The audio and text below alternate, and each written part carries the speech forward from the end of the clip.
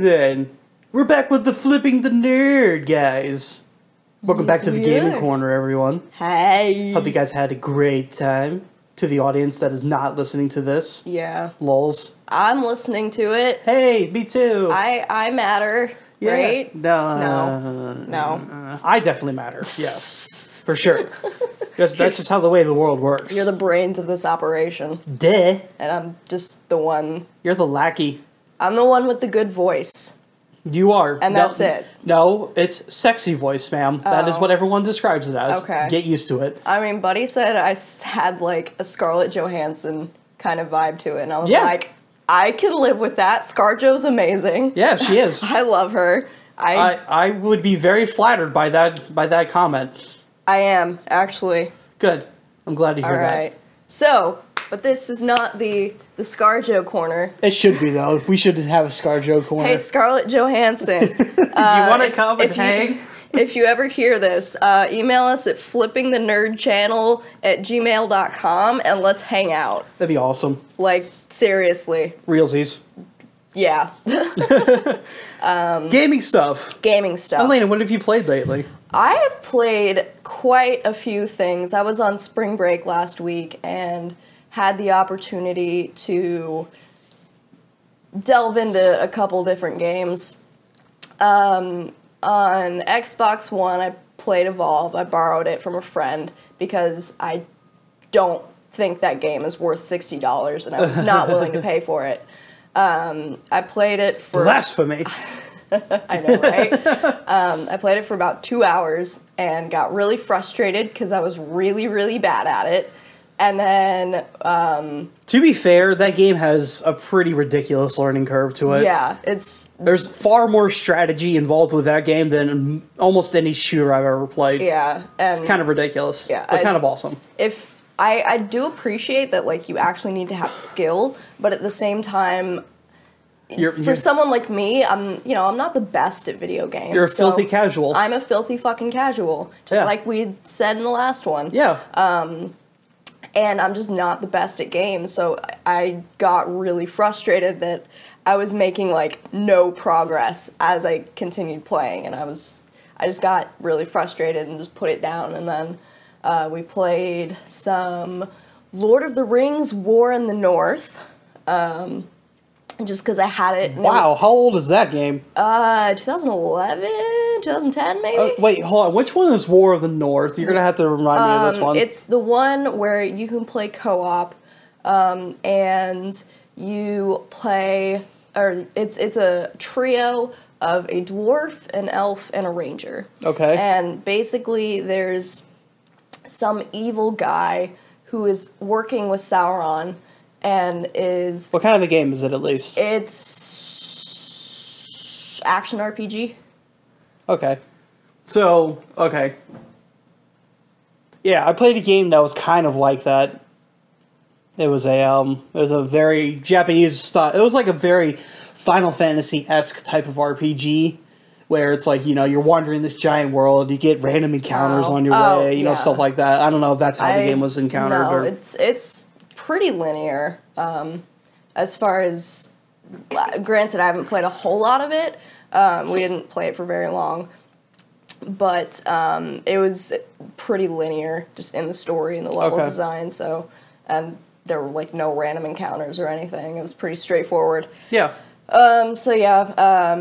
We just played that a little bit, just to have some good old co-op fun, and then Buddy was like, holy crap, you've got the Hitman trilogy. I got really, really good at Blood Money. And I was like, alright. Blood Money is a great fucking game. So, basically, he would play it, and I would just sit back and watch, completely fascinated, at, like, because some of the levels he was really good at getting the silent assassin. Yeah. And then there were some levels where he was just like, fuck it, I don't care. Yeah, he just shoot everybody.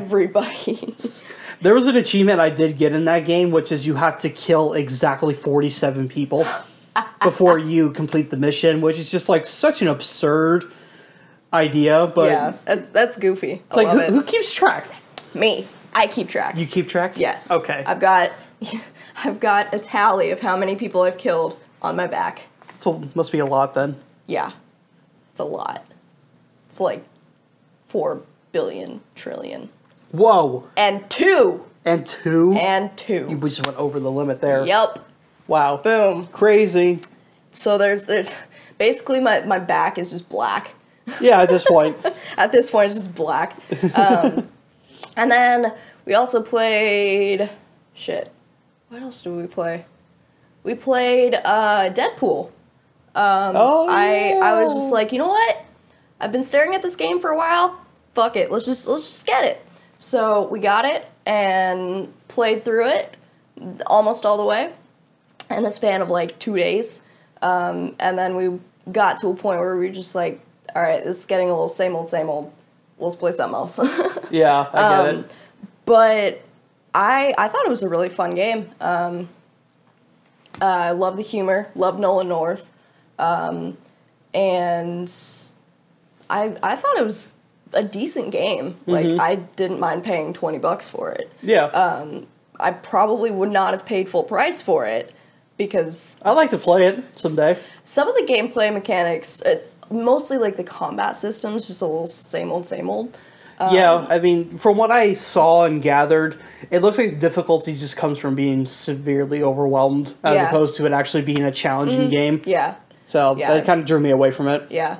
But like the humor and just some of the crazy shit that you get to do is just, it made it fun. Yeah. It made it a pretty enjoyable experience. But we started to get to the point where it was like, okay, it's getting less fun to play, so let's just not.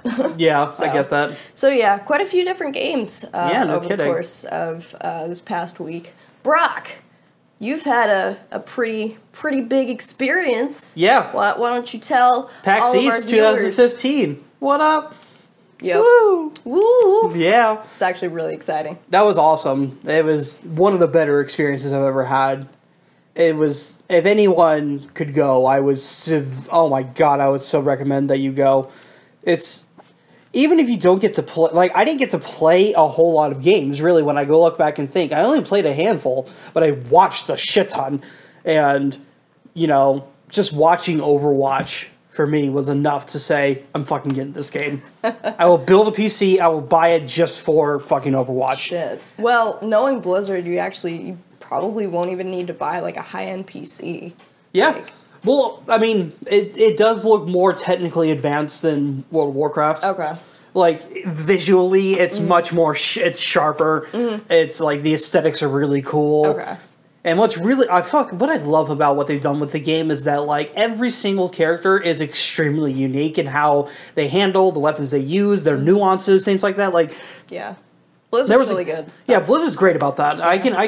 They're Funhouse made an amazing example out of what Blizzard is. They're like Apple. They don't innovate, but they make everything better. Yeah. And that's something that I can actually kind of agree on. Yeah. World of Warcraft and fucking StarCraft are more than enough to prove that.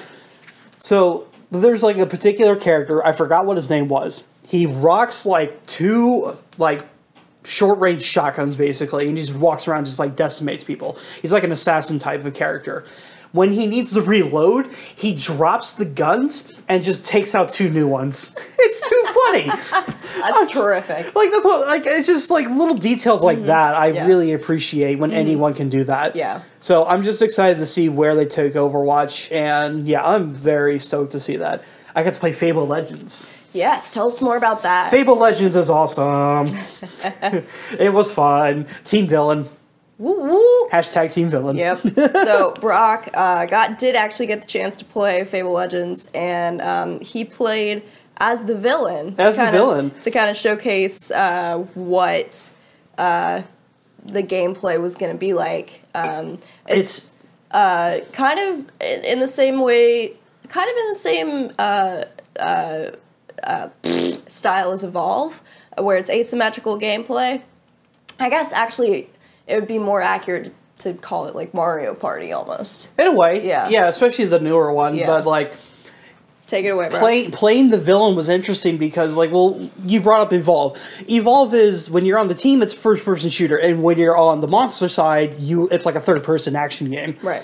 But Fable's different because it's almost like an RTS, like a real-time strategy type of game. So Yeah, I had, like, while the heroes had a real-time, like, third-person view of their characters going through this world, I had an over-the-top view, seeing all of my minions and being able to control them, which, by the way, the controls for that were much better than I expected. Good. Yeah, a lot of RTSs don't translate well to consoles. To console. No, they don't. They did a good job. Like, I wouldn't strictly call it an RTS, but it's like one. Like, it's, if you are familiar with an RTS, you will be familiar with how to play the villain role. But it was like, you know, if you want to attack the heroes with any of your class, like, you have up to 4 classes you can have at a time on the screen, and they're each smart keyed to, or hotkey to a button, A, B, X, and Y. And then hold R and press their corresponding button, they'll attack. Okay. Hold L and press that corresponding button, and they'll move. Okay. So, like, it's real simple. Yeah. It's an incredibly simplistic concept. Yeah. So I had to get a hang of it or whatever, but halfway through the second phase of the game, the developer was like, I got the heroes down to like 2 of them, and I was not being nice to them. I was just like, oh, I'm raining all kinds of hell, and you guys, like, you can also control doorways as the villain, so you can separate the heroes, which is what's fun. Somebody made the foolish mistake of going into a corner that was deaded, and I immediately closed it, and I threw a mortar strike in there, and it just wrecked them. It was so much fun. The guy just started laughing so hard, because I could tell, like, I mean, there were times when, like, someone is playing the villain, they don't quite get it right away, but he was just, like, he was thoroughly entertained, because him and I were just, like, joking around, and just, like, fuck it, I'm just gonna have fun with these people. That's awesome. And we actually didn't get to the very end of my demo because I just said no mercy. After he showed me a particular class where the enemy runs up to the heroes and explodes. So my head started just churning, and I was like, oh, here's the strategy. Ooh. Here's what I'm going to do. Throw smoke screen for my archers. Then I'm going to send a guy in to explode, and then mortar strike, and then stealth guy to come in at the end, take them all out. That's exactly what happened. It was awesome. Oof. I'm pretty excited for that. Yeah. I really am. I wish I could have played as the heroes, truly, but I was very happy I got to play as the villain, because I got an idea of what to expect, because I gotta be honest, playing Evolve by yourself is not fun. No. Unless if you're really good as the monster, it's not fun, in my opinion. But Fable Legends by myself was a lot of fun as the villain, so I'm excited to know that this game not only is it free to play, but it's actually a good fucking game. Yeah. I also got to play Titan Souls. Did I tell you about that one? I think you told me a little bit about it. Titan Souls is unique. If anyone has a PS4, look for it in April when it comes out. It's a Shadow of the Colossus-esque type of game where it's only boss fights. And the key thing is that one hit you die, one hit to the boss's weak point and they die, but you only have one arrow.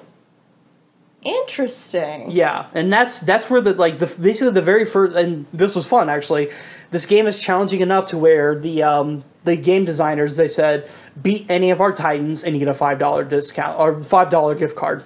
Nice. And I beat 2 of their bosses. Ooh. Yeah. Ooh, kill them. The second one was interesting. It was like a brain inside of a giant ice cube, and it just was like sliding around. And what it would do is that Evil Within level shit. Right? So like there would be these 4 points on the map, and each had a lever, and if the brain went on top of it, a flame would come up in the center. So what you had to do was maneuver around it so that, like, when it came to this point, I had to be on this side and fire an arrow at the precise moment that the flame came up and melted the ice. Ooh. And then I just shoot the brain and it immediately dies. So, like, it's really... That's pretty cool. That's what I'm saying. Like, these guys put a lot of genuinely good, like, puzzle-solving thought into these bosses. It reminded me of Shadow of the Colossus. Like... It's a very good game. I played a game called Viking Squad, which was fucking hysterical.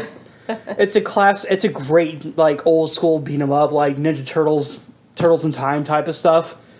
So I would recommend that game for sure. And then other things I got to see were great. I didn't get a chance to see anyone at Funhouse, unfortunately. I mean, James was there, but he was like super busy and the line was capped, so I couldn't go like say hi or anything. So PAX was amazing. Funhouse, if you're listening, we're fans. We're big fans. We're Bruce, you should, if you're ever interested in coming on one of our shows and farting, like literally just say hi, I'm Bruce Green, and then fart and then leave.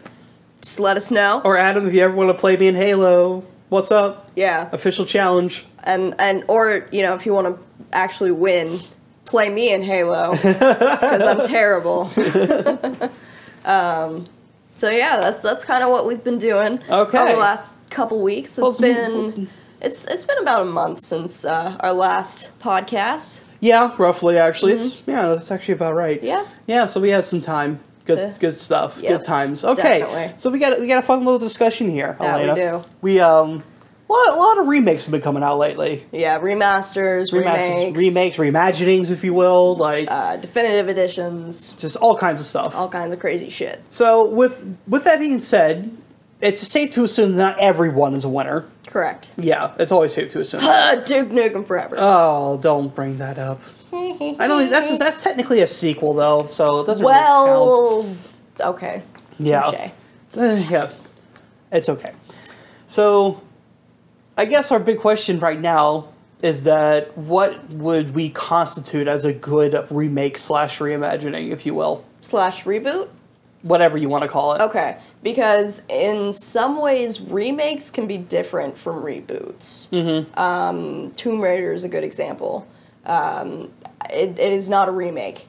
It is definitely a reboot. It's taking a character, but then putting her in a new universe with a new story and just going in a different direction from the prior games. Yeah. Whereas I would consider like a remake to be kind of... It'd be like what Halo. Yeah. Like Combat Evolved. Yeah. When that came out, the anniversary. Or even like some of the 3D editions of like Legend of Zelda. I would consider those remakes because they're still pretty similar to what the original games were. No, they're exactly the same usually. Well, like the Wind Waker. Wind Waker HD, that's just a remake because it's just updated visuals and like a camera selfie option, which is hysterical. Yeah, which I appreciated. But then you've got like the Resident Evil remake, which I think is a really interesting one because it's not like they just went back to the same game and just made it look prettier. They actually went back and basically redid the thing and like made it look better, made it play better. So okay, so let's get back on track here. Yeah, sorry. So for me, a reboot, remake, whatever, what makes it good is for me, it's the amount of effort that went into it is a big plus. Mm-hmm. But also, it's like, even the ones that are just HD upgrades, the important question is, does this game hold up? Yeah. And for me, a big letdown of that was the Devil May Cry collection. Mm-hmm. I played the first game again. I played Devil May Cry, the very first one, when it first came out, way back when on the PlayStation 2. I loved it. I thought it was fantastic. I thought it was really unique. I didn't understand what was happening because I was way too young to comprehend that. But it was a fun, week-long thing that my friend and I experienced together, and we had a blast. I picked up the HD collection a year ago, and I have to say, the first game does not hold up at all. I don't think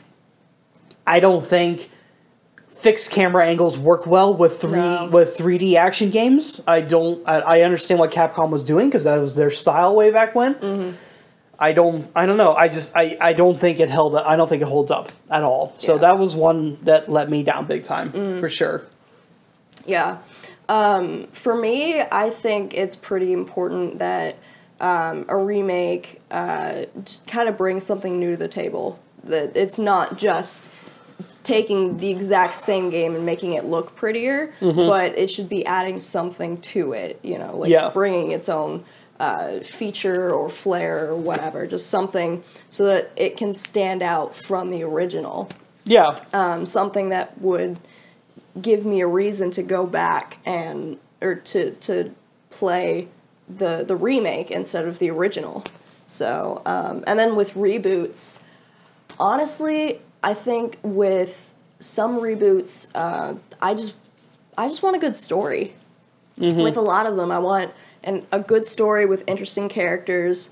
But most of all, if the original game wasn't that much fun to play, I really want the reboot to be fun to play. Yeah. Like, DMC is a really good example. Like, the original Devil May Cry, I had a lot of trouble with it. And we'll talk about this maybe a little bit later, but DMC was a huge step up from that. And so was Tomb Raider. And we'll talk about that here in a little bit, so... Okay. So, with that being said, we have decided to concoct ourselves a nice little top 10 list. Yep. We have decided to throw together top 10s of our favorites, remakes / reimagining / reboots, whatever you want to call them. Yep. We should probably also establish what we consider them. I think that's an important thing. Yeah. Because there are different ones on here, for sure. Yeah. So, let's start it off at number 10. Oh, do we want to do the honorable mentions first, though? If we really need to, absolutely. All right. Well, I think it's worth mentioning that we did consider these games. Yeah, for sure. Donkey Kong Country Returns, I thought was a lot of fun. I played the original Donkey Kong Country when I was young, had a blast with it. And some of my absolute favorite game experiences are from those games. Oh, yeah. And God, then, they're great. Rayman Origins, I had actually never heard of Rayman prior to this game coming out, and I went back and looked at the original, and I was like, damn, this is pretty cool. Mm-hmm. And then we also have Halo 2, specifically the Master Chief Collection version of Halo 2, because damn. It's sexy. Yeah. To say it. Halo 2 on the Halo 5 engine, good call. Damn. 343. Yeah. And, you know, it was for me, it was one of those things where, like, I know frame rate is such a overblown argument nowadays with games and stuff, and normally it's not a thing that I care about, but after experiencing Halo in 60 frames per second, I've been thinking to myself, we've been playing like savages this whole time. We're barbarians. We need Halo at 60 frames at all times. My big thing with frame rate is I just want the game to feel smooth. If there's any kind of lag, then it just pisses me off. Like, whenever Assassin's Creed Unity would dip to, like, 6 frames per second and I couldn't climb or see myself climb, I got so angry. Can't do it. Yeah. And, like, if it's so low to the point where it's unplayable, then there's an issue. But, like, I don't absolutely need every single game at 60 FPS to be happy. So. No, I don't either, because I'm an Xbone owner. Yeah. Exactly. We get lower resolution and slower frame rate. And yet we still enjoy our games and don't bitch and moan. Yes, we do, because all of our friends are there. That's all. Unlike PlayStation. Unlike PlayStation doesn't have any of my friends, except for like one person, or two, sorry. I know one person that's got a PlayStation, and that's it. All right, back to the list. Let's do this next. Number 10. This was my personal choice. Pokemon Heart Gold and Soul Silver. My big reason for putting this on the list was because Pokemon was one of my very, very early one of my very first experiences with gaming. And I started out with Ruby and Sapphire. So, you know, you might be thinking, oh, why didn't you choose Omega Ruby and Alpha Sapphire? Here's why. I went back to Silver and Gold, played those, had a blast with them, and then when Soul Silver came out, I picked it up and went through and played at least 60 more hours of it. Damn. And it's a long time. I had a blast the entire time I was doing it. It looked better. Okay. The gameplay was improved, and one of the, you know, they had Heart Gold and Soul Silver run on the same engine as Diamond and Pearl, which is one of my favorite engines of the Pokemon series. Like, everything looks really cool, and like on the DS they've got this little like widget thing where you could have a bunch of different applications, like what mood your Pokemon was in, You could have a watch. You could have like an item locator. Mm-hmm. It was really, really cool. And they implemented all of that into Soul Silver and Heart Gold. And in addition to that, it also included the expanded Pokédex, which I thought was really, really cool. Does that mean they added a lot more Pokemon? Mm-hmm. Okay. Yep. It wasn't just the original 151. Okay. It was more than just that, which I always thought... That's actually kind of a big deal, is adding much more content to it. Yep. In which case I totally understand why Yep. you would say that's a really good remake, Yep. in which case. Definitely. Yeah, Yep. I like that. So, it's good. yeah, that's my pick for number 10. Okay, that's okay. Good job there. Okay, number 9. Number 9. Steven Larson, love those guys. Fantastic. Yes. Hey guys, if you ever want to... All right, number 9. We got some Metroid Prime action here, and it's kind of. I was thinking about this for a little bit, and like to any of the big Metroid fans, this is like borderline blasphemy for me to say that, because Super Metroid is the best game ever. But I just think that for a game developer to take what was considered a classic side-scrolling action game, which I don't. I'm not saying it isn't. Mm-hmm. I'm not saying the game desperately needed a reimagining, which is what Metroid Prime is. It's a reimagining.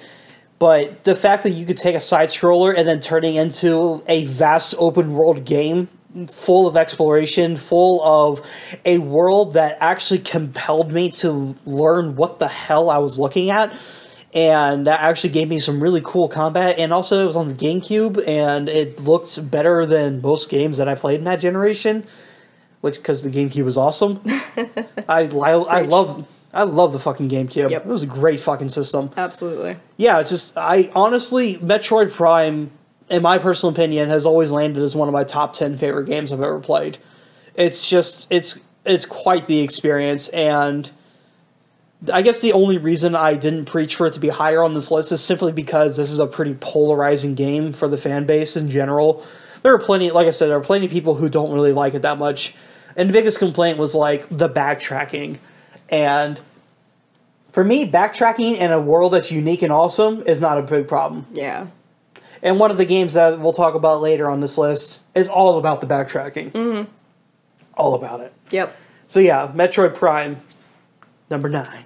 All right. Yeah. Now, number 8. GoldenEye. GoldenEye is a really, really fucking cool game. Oh my god. It's so cool. Did you ever play the original? No, but I watched someone play it. I grew up on that mess. Like, that's another, like, big, like, bonding / tearing of friendships type of games. Oh, yeah. Just so much split-screen multiplayer, and I have to say, though, I feel like if I were to try and play the original Nintendo 64 version, I don't think it would be good anymore. Nah.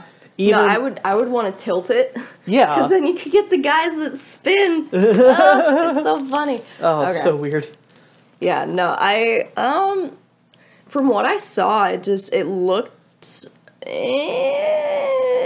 like for its time. Yeah, for its time, it would have been really, really good. It still doesn't hold up, though. Yeah. Like, Donkey Kong Country holds up. Oh, yeah, absolutely. To this day. Mm-hmm. One of my absolute favorite games still. But GoldenEye 64 does not hold up. Yeah. Now, the remake, though, is a worthy fucking remake. Yeah. It's like, rebuild the graphics engine completely. Also, I thought that was kind of interesting. They decided to swap out Pierce Brosnan's face and put in Daniel Craig's likeliness. Yeah.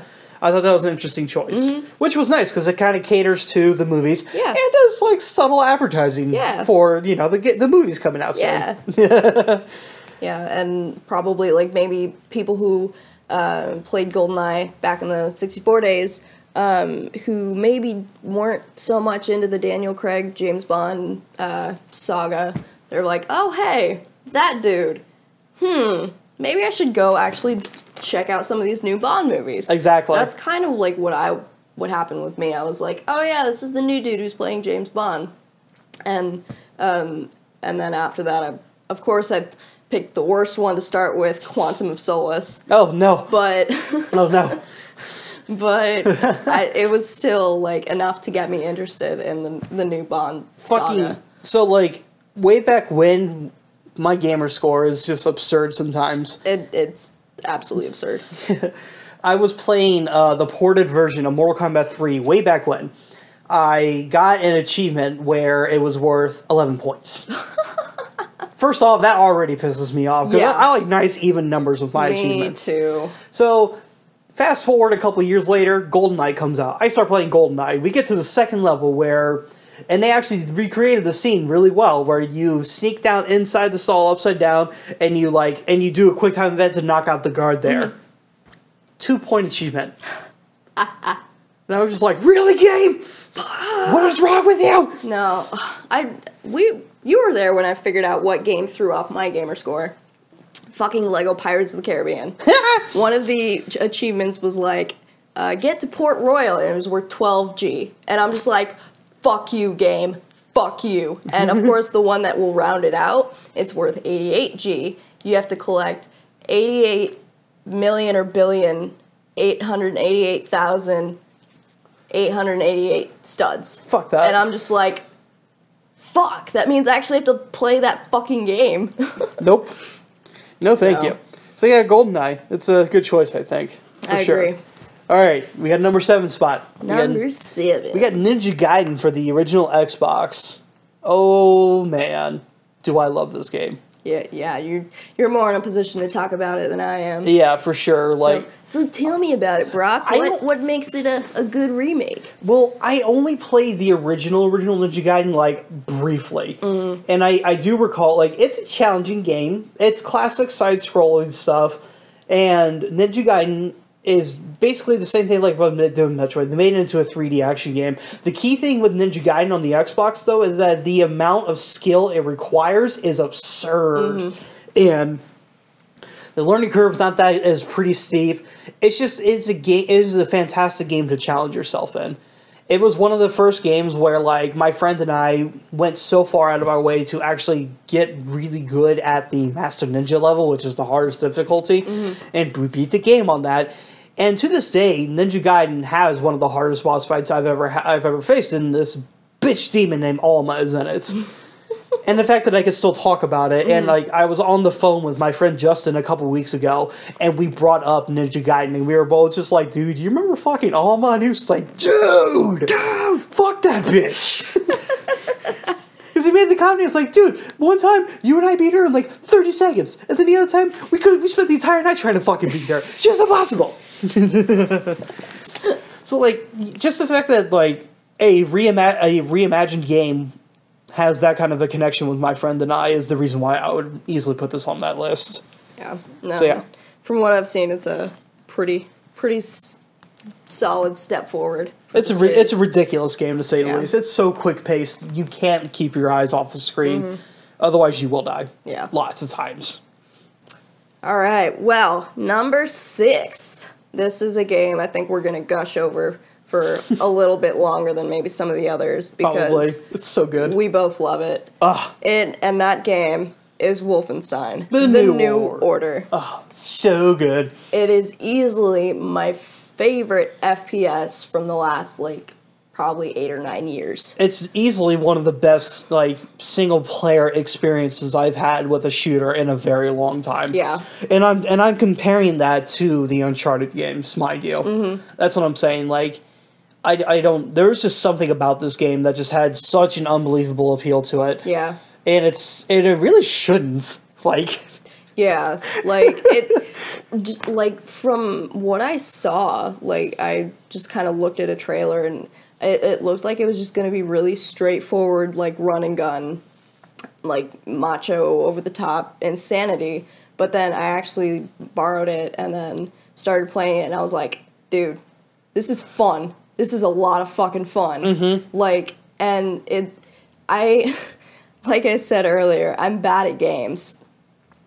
And I was still able to play it on the second highest difficulty and do well. Yeah. And one thing I absolutely love about it is the fact that you can choose how you want to approach the levels. Early on, I was super duper duper fucking stealthy and leveled up my stealth a lot. And finding all those hidden corridors behind the walls was a lot of fun for me. Yeah. But just the fact that you have the option of playing how you want to play. Like, if you want with a fairly linear game, nonetheless. Yeah. It's a pretty rare opportunity that you get that. Yeah, definitely. And I really appreciated that. And the fact that the story was actually really interesting. It actually, it's... you know me, I'm not one to, at least not anymore, I'm not a person who puts story over gameplay. But this was a game that happened to have great fun gameplay and a coherent storyline that was actually well crafted. Yeah. No, I had fun with the story and in between going crazy and just shooting Nazis left and right, I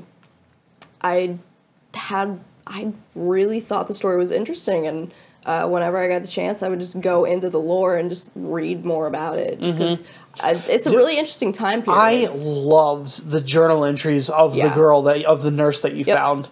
Those were interesting. Oh, yeah. Finding out how she killed various Nazis and stuff like that, I was like, this is kind of cool. I was like, damn. They can make a spin-off game about this, and I would totally support it. My god, we should totally email them. Hey. Machine Head Games. Hey, Bethesda. Like, I remember one of the things about the, I think it wasn't the reveal trailer, it was, I think, the launch trailer. The first time they showed part of that cutscene where your character revs up the chainsaw and takes it to the Nazi's neck.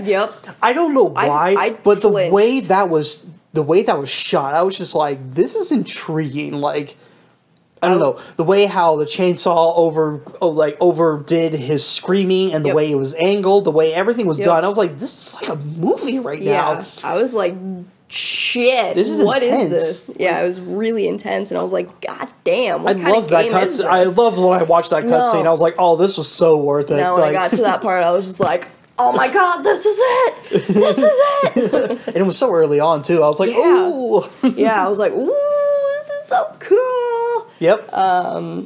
Yeah, I really enjoyed that one. And I played when did it come out? I want to say like 2009, the 360 Wolfenstein. I never played that. It's, compared to the New Order, it's... I mean, you've got some interesting enemy types, and you've got like this kind of time... I think it's like a time travel type ability where you like control a rift and you've got different powers and shit, and that was kind of cool. But I also remember I played it for like maybe 3 or 4 hours straight and then stopped, and then at that point I'd only gotten like 2 achievements, and I was just like, fuck, I'm not very far along in this game at all. This is annoying. And I didn't feel like I was getting anywhere. I was still, of course, progressing through the story, but I just didn't feel like I was getting anywhere. So it was okay. It was kind of interesting, but the New Order, like, from the very first level to I'm almost done with it, to where I'm at right now, it has gripped me. That end boss fight is quite a boss fight, let me tell you. Good. I mean, once you figure it out, it's actually pretty simple, but you have to figure it out. Yeah. And it took me a while to figure it out. It was actually kind of frustrating, because I played it on the hardest difficulty the first time through. So, yeah, that took some time. I believe it. Absolutely believe it. So, yeah, like, I don't know, something about Wolfenstein just, like, is clicked. Yeah. You know what I mean? Yeah. The fact, for me, the fact that they really emphasized a strong single-player experience. They really, and no multiplayer whatsoever. Yeah, no multiplayer whatsoever. I like that. Every aspect went into making a phenomenal single-player experience, and they absolutely delivered on it. And quite frankly, I'm still a little disappointed that it didn't do nearly as well as it deserved. Yeah. It was definitely, I wouldn't compare it to like Mirror's Edge. I'm pretty sure it was more successful than Mirror's Edge, but it reminds me of that, where it's like a really terrific game experience that was kind of underrated. That was kind of like overlooked, for sure. Yeah. Because I have yet to meet any, because here's the funny thing, I mentioned this to you, and like, I remember I looked up a forum randomly about Wolfenstein: The New Order because you asked if it would be considered a remake, and I was like, "Is this a remake?" I just wanted to find out. Yeah. And yeah, the longtime fans of Wolfenstein do consider this a remake, but more importantly, this was the one game where everyone was just like, "Don't play this game." And this was before it was released. Everyone was just like, "It's gonna be terrible because it's not id Software doing it. It's a different company. They've never done a game before. It's going to be awful." And sure enough, this is arguably like the best Wolfenstein that's been made in a very long time. Yeah. If not, probably the best in the whole franchise. Yeah. I haven't played the rest. I can't speak for it. I played one Wolfenstein on the Xbox, and it was terrible. That's all I remember. Although it got good reviews, I remember when it came out, but I just remember it not being good. Yeah. Yeah, no, I think Wolfenstein's a really good example of a remake / reboot done right. Absolutely. Also, like, the sex scenes that happened, it was one of the only ones in any game I've ever watched that weren't awkward. Yeah. Is that weird to say? No. Okay, I just wanted to make sure. Because usually that tends to be a staple of video game sex scenes, is that they're awkward. Like, they're really uncomfortable to watch. But here, I was just like, it was, I think it was just because of the context, where how these two met, which was just like, she was a nurse and he was a comatose patient, and they're, fighting together against a higher, I don't know, what do you call them? Like, against the Nazis, if you will, I guess. I was trying to look for a better word, I guess, I couldn't think of something. So, I don't know, it was the context of the situation, though, where I was just like, this is kind of genuine, I actually like this, you know? Yeah. I don't know, it was just weird for me to think about. No, it didn't feel forced at all, which I really appreciated. Like, and it made sense. Unlike, Ride to Hell. So much dry humping. Ugh, So much dry humping. that game. Alright, so yeah, that is why Wolfenstein is our number 6. And now, number 5. Fallout 3! Fallout 3. And Holy shit. This is an interesting one because even though it's technically a third game in a franchise, I consider it a substantial reimagining. Absolutely. Yeah, like the first two games were top-down, turn-based RPGs, basically, or maybe like dungeon crawlers, I guess. Yeah. But I never played them, but I've seen what they look like, and they don't look anything like Fallout 3. Yeah, Fallout 3 is just completely new direction, and there were people who were like, can they really do that? Can they make this like open world first person shooter and still make it like a good RPG? And fuck yeah. Yeah. They did it. It's definitely a game, it's one of the few open world experiences I've had where the world felt empty, but it made sense. Yeah. It makes perfect sense. Because it's a fallout of a nuclear holocaust. Yeah. And I'm just like, you know what? Not seeing a lot of people really sells the atmosphere. Yeah. And that's what I appreciate about Fallout 3. No, the atmosphere was terrific. Like, I love the wasteland. Even though it was destroyed and barren and all that stuff, like, I don't know, if I respond more to well-done apocalyptic wastelands than I do to, like, medieval fantasies, like Skyrim or something like that. It's just my personal taste. well, you say that, but let's see how The Witcher 3 turns out. And you may change your tune. I probably will, because those guys are the shit.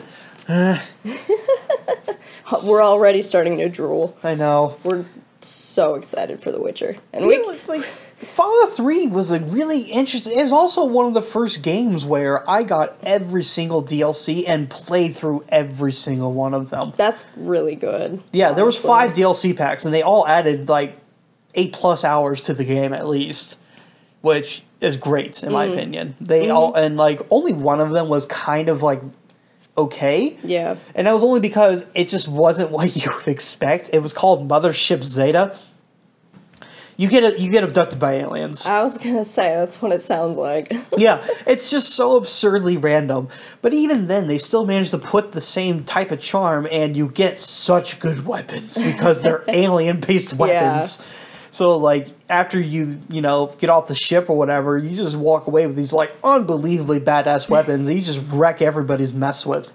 It's a lot of fun, and Fallout 3, I sunk a lot of hours into that game. Yeah. No, I think it's one of the best design games of its time. And one thing that I love about it is even it came out, 2008? Yeah, I think so. You know, almost 8 years later, it still holds up.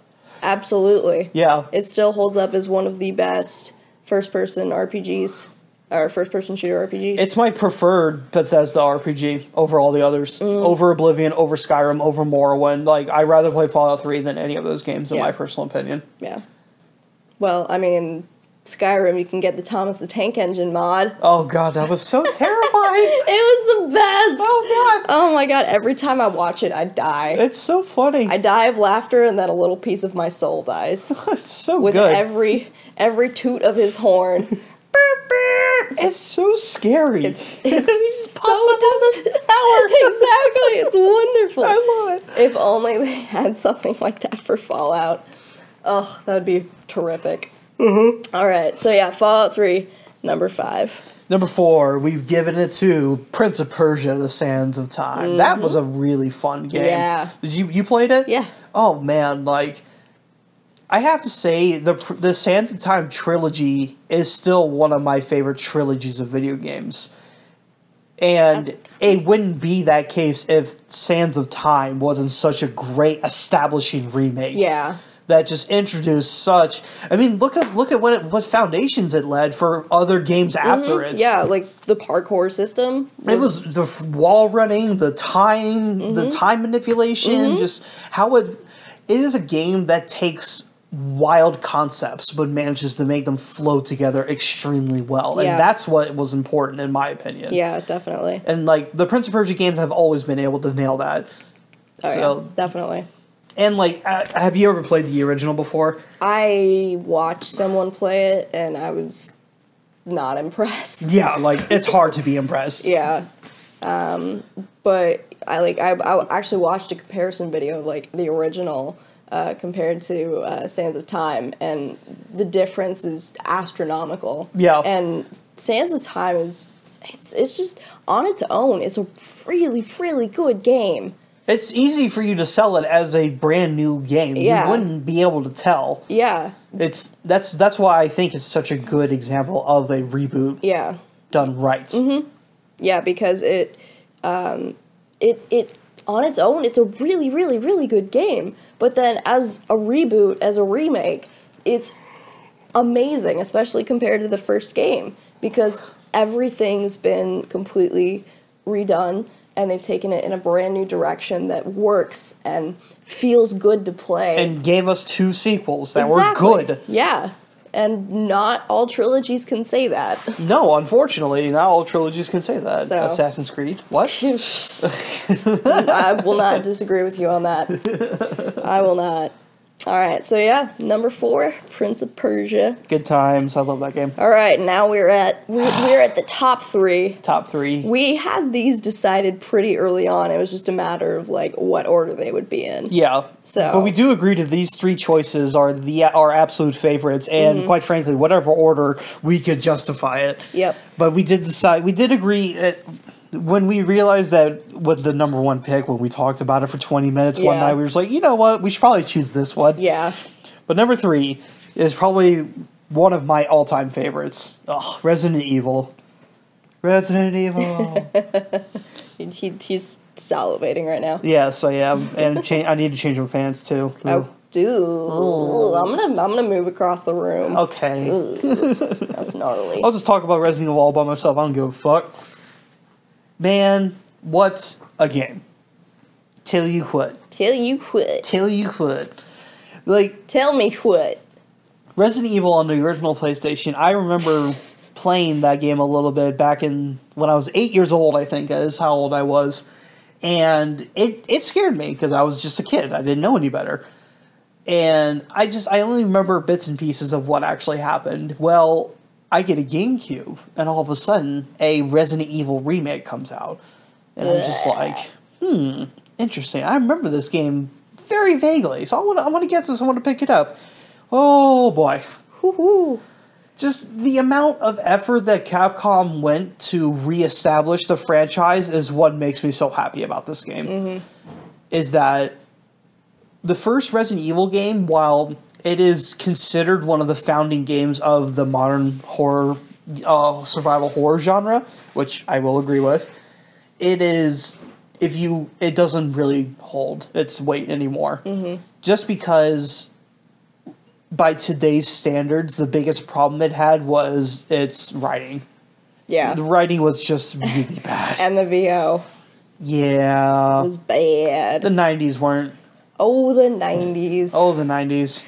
It's really all you can say. But it's just like, it's hilarious. I remember showing you a video of someone took, it was the Outside Xbox guys, actually. Yes. They took the cheesiest lines from the original game and showed what they did to it differently in the remake, and the difference is astonishing alone in those instances. Yeah. Like, it's great to see that clearly Capcom gives a shit about Resident Evil. Yeah.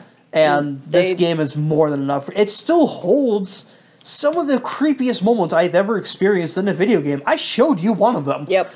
It was, ooh. Yeah, just hearing that sound, I was just like, I nope.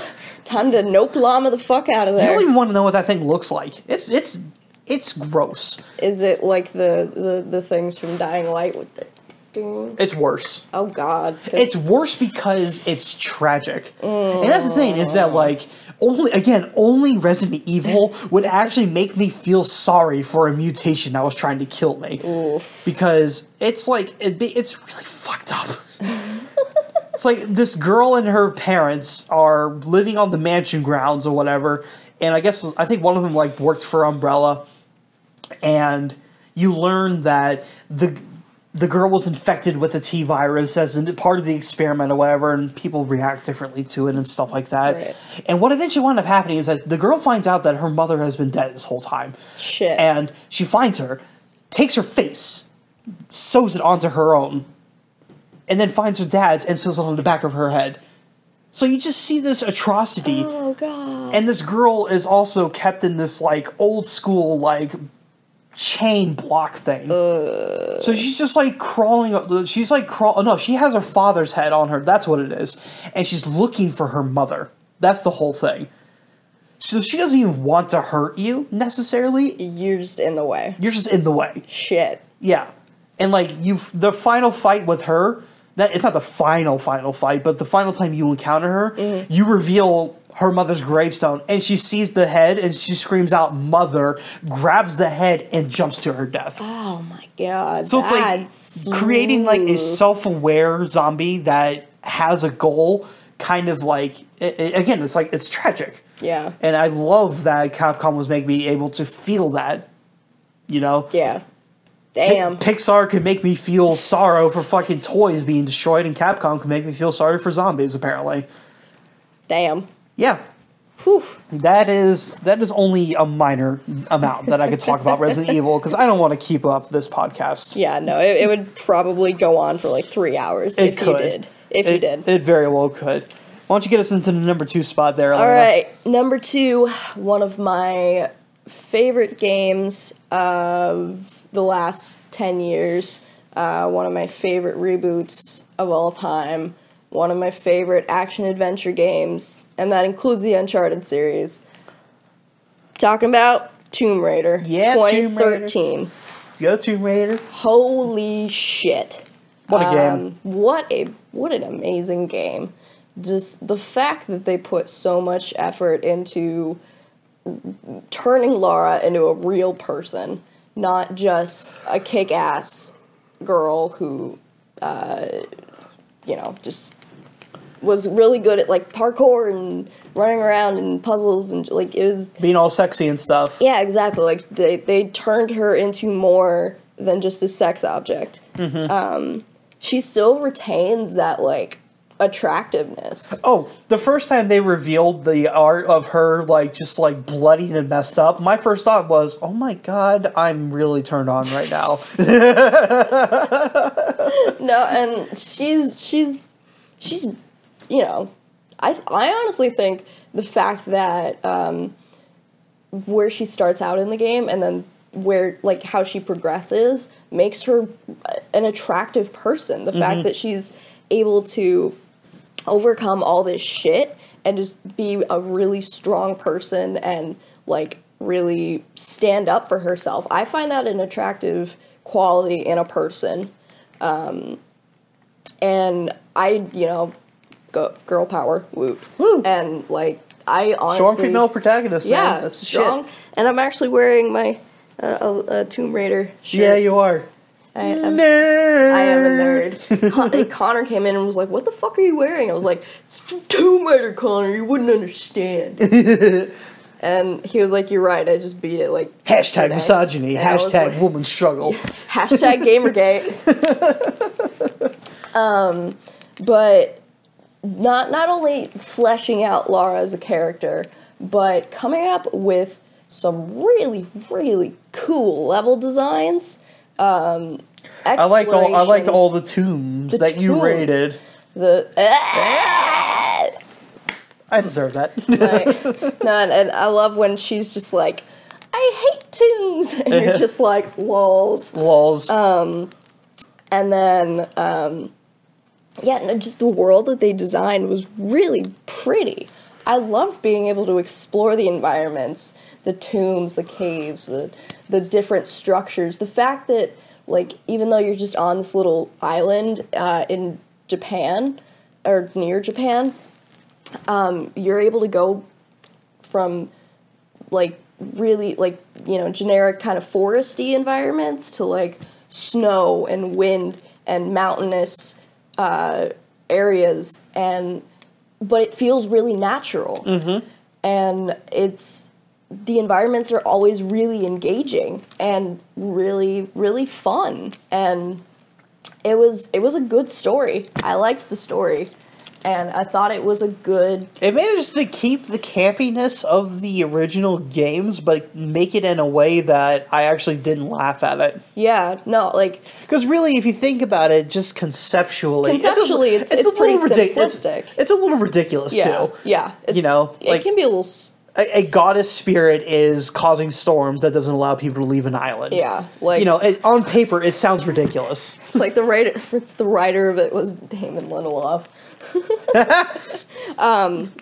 No, but like, conceptually it's kind of a weird idea, but just the way they pulled it off, I thought was really, really good. It kept me interested the entire time. It also captured one of my favorite dramatic moments in any game, and that was the first kill moment. Oh my god, it was beautiful. I thought it was just such a moment that I don't think many games have captured. I absolutely agree. It's just when she pulled that trigger and killed the man, and she just starts like crying and upset. You're just like, oh damn! You're just like, fuck. What can you do? Yeah, you can't help but sympathize for her. And all she could have done though was just keep moving. Yeah, and that's what she does. And granted, though, the hilarity joke of being that she becomes a 2 minutes later, she's strangling people with a bow, no remorse. It's like, fuck. Well, they can't keep that going, Yeah, and now this time, I think they might just blame it on her PTSD.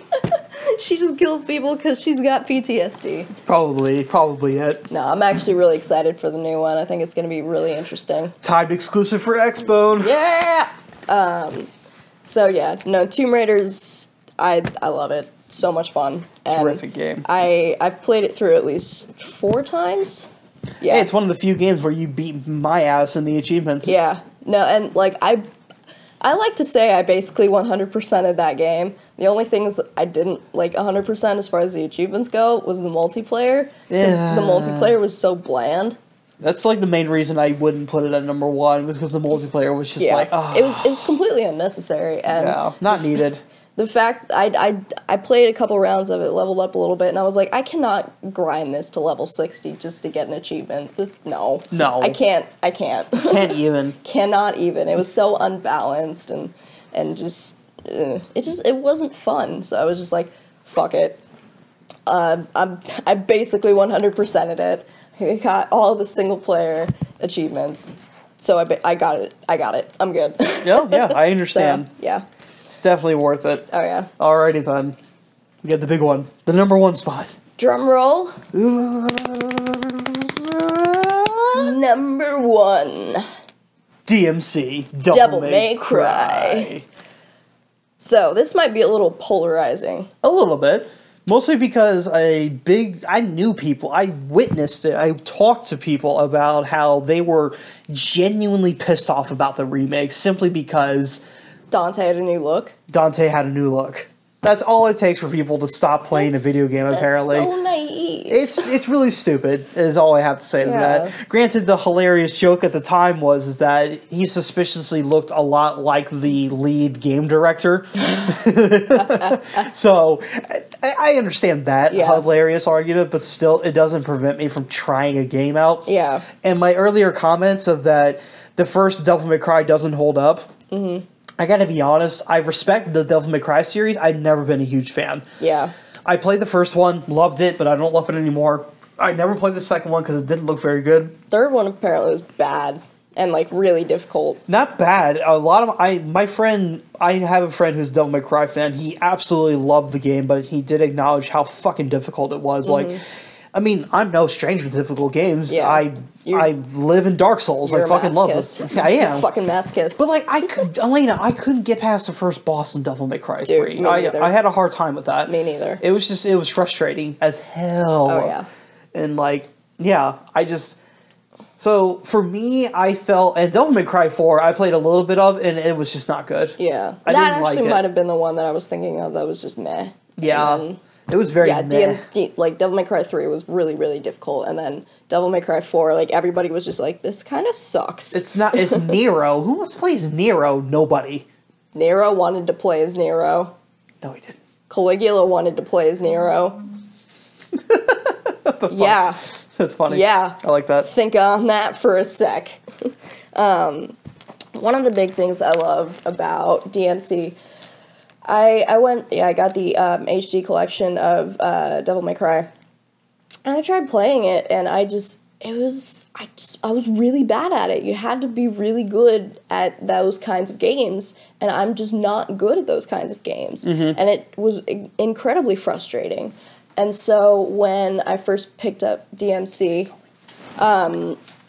what I did was I did set it to a little bit of a lower difficulty just to be able to, learning curve. I'm not good at games, so anyway.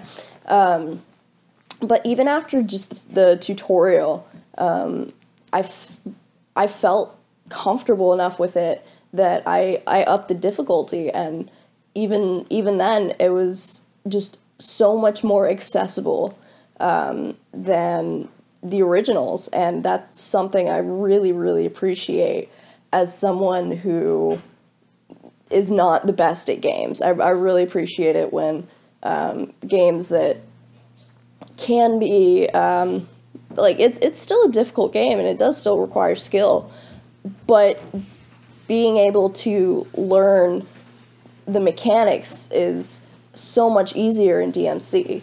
Like it was a lot easier. It has one of my favorite mechanics, and that's being able to switch between weapons flawlessly. Yeah, that was awesome.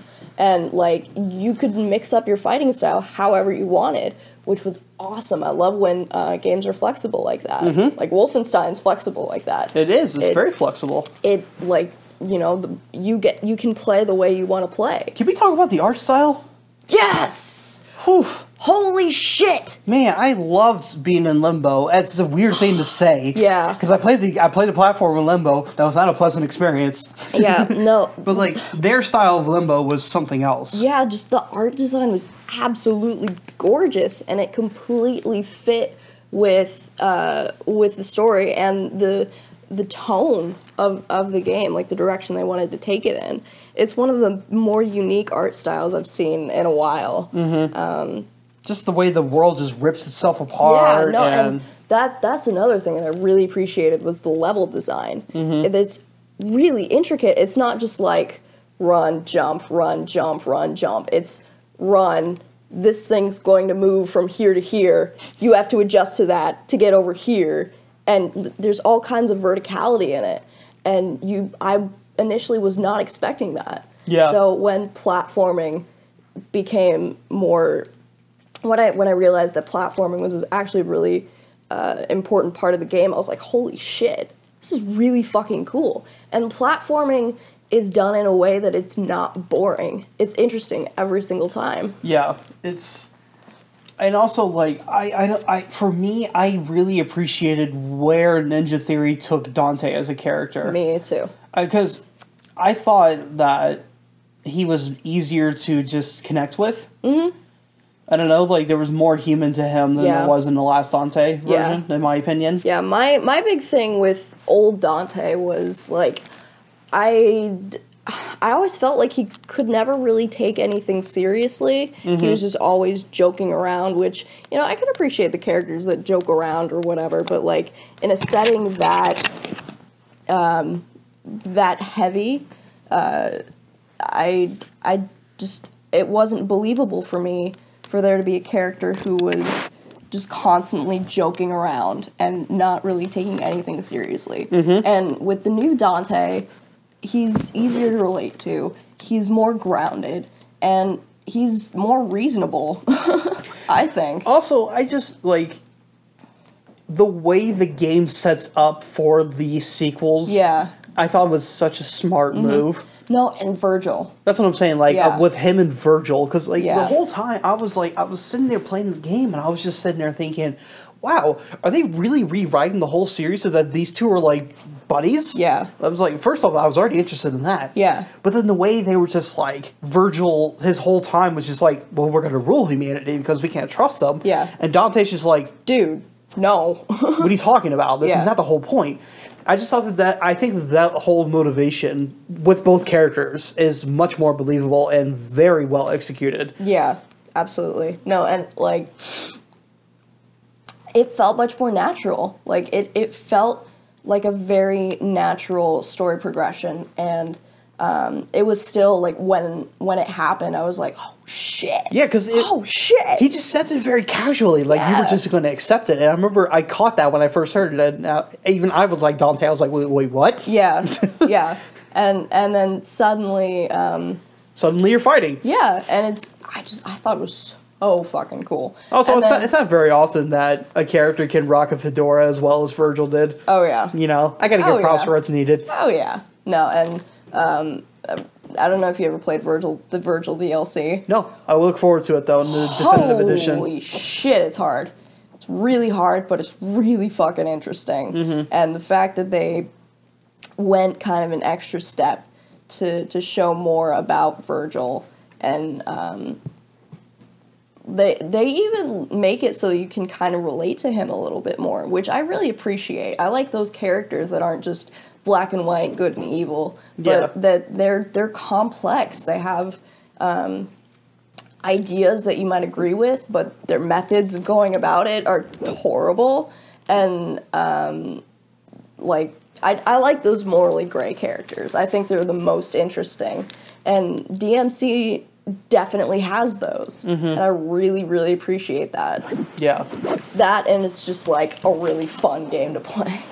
Yeah, it really is. I look forward to picking up the definitive edition on the As Expo. do I. Apparently, like, they've got a couple new modes. Like, I saw that advertisement. Much more difficulty settings. Like, even more difficulty what we're settings. Already used to. And then, like, even one setting where it, like, speeds up time by, like, 20% or something. No, like, the game speed itself. Yeah, the game combat. speed. Yeah, like, everything's 20% faster. Yeah. It's like, what? It's like, shit. I thought it was pretty fast-paced before. Yeah, it sounds... It's like Ninja Gaiden level now.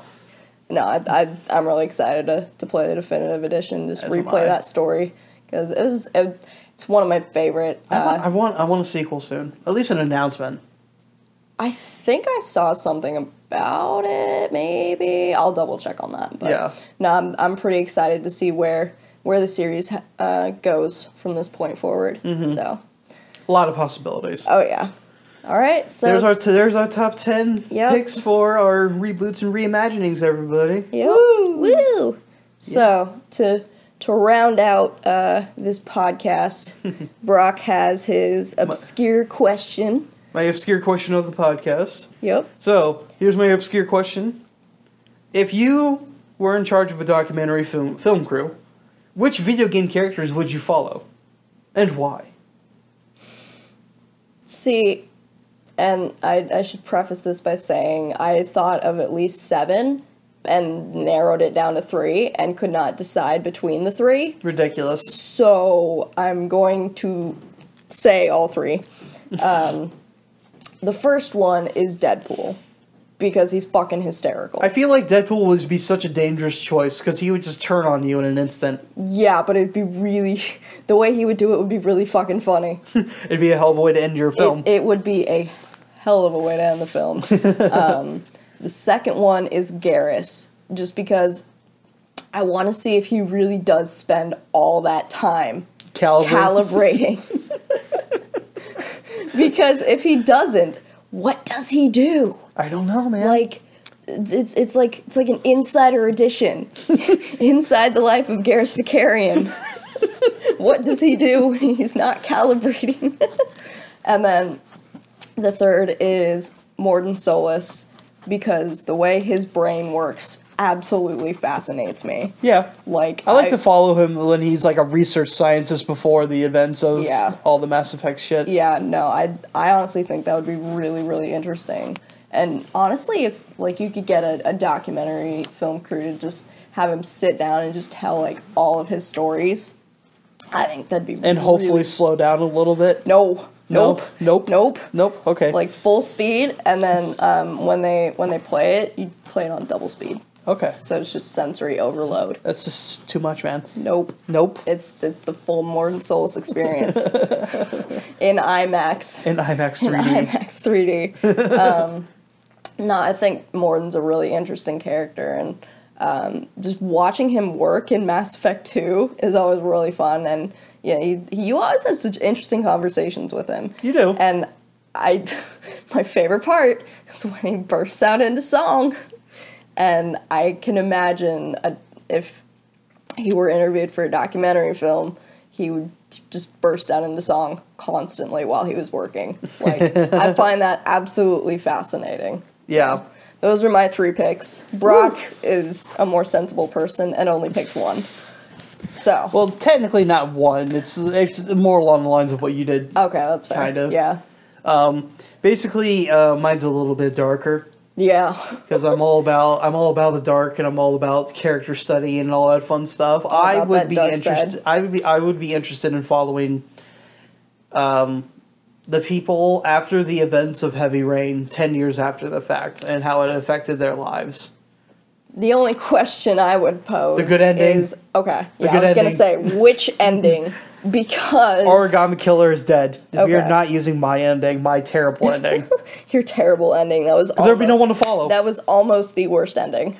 There'd be no one to follow. Scott Shelby.